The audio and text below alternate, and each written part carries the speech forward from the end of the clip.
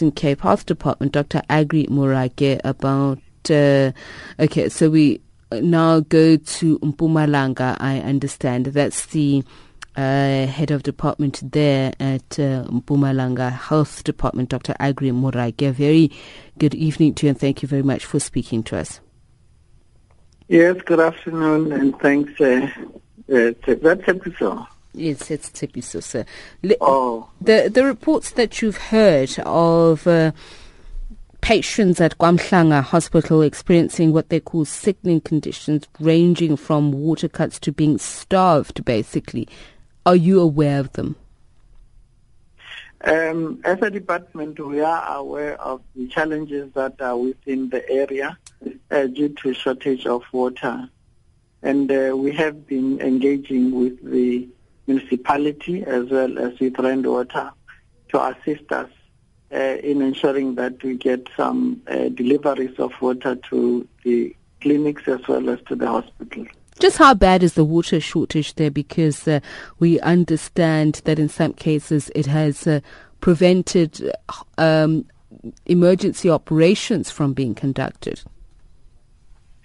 The emergency operations have taken place. There have been, of course, shortages in terms of the water supply, which affect the normal and sometimes some cooking because of the quality of the water that was then delivered within a certain period.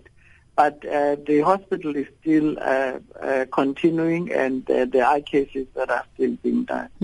I'm looking at a case here of a 44-year-old male whom I won't name, but he says that his testicles became septic simply because they were not properly cleaned because of the water cut-off. So I'm talking about cases that have become critical here. Are you saying you are unaware of these? I am saying that we are aware of the water shortage, and there is something that we are doing about it. For any wound to be septic, there's more than just one factor that gets implicated for a condition to be septic.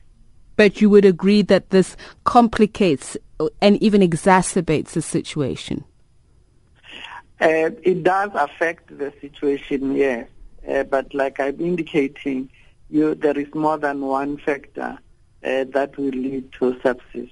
So just how bad is the situation, or what would you say is the reason behind it?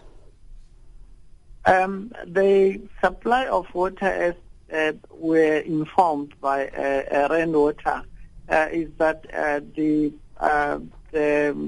storage or the availability of water from within the underground is not sufficient for the pumps to be able to get the water. It is not about the hospital, it's about the whole area. Water is being brought through with trucks from JS Moroka, even from Pretoria, to be able to supply the area. But the issue of dysfunctional boreholes, as you say, may not necessarily be a problem of your own making, but you would require contingency plans. And what contingency plans do you have in place? We have engaged, National came on board as well to assist.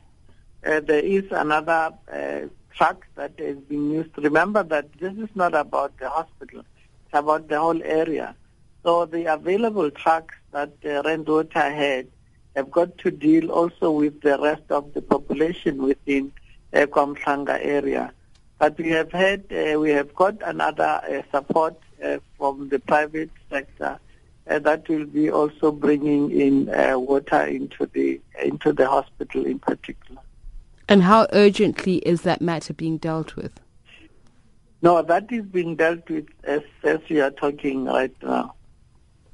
Okay, thank you very much for speaking to us. The head of the department at the Mpumalanga Health Department.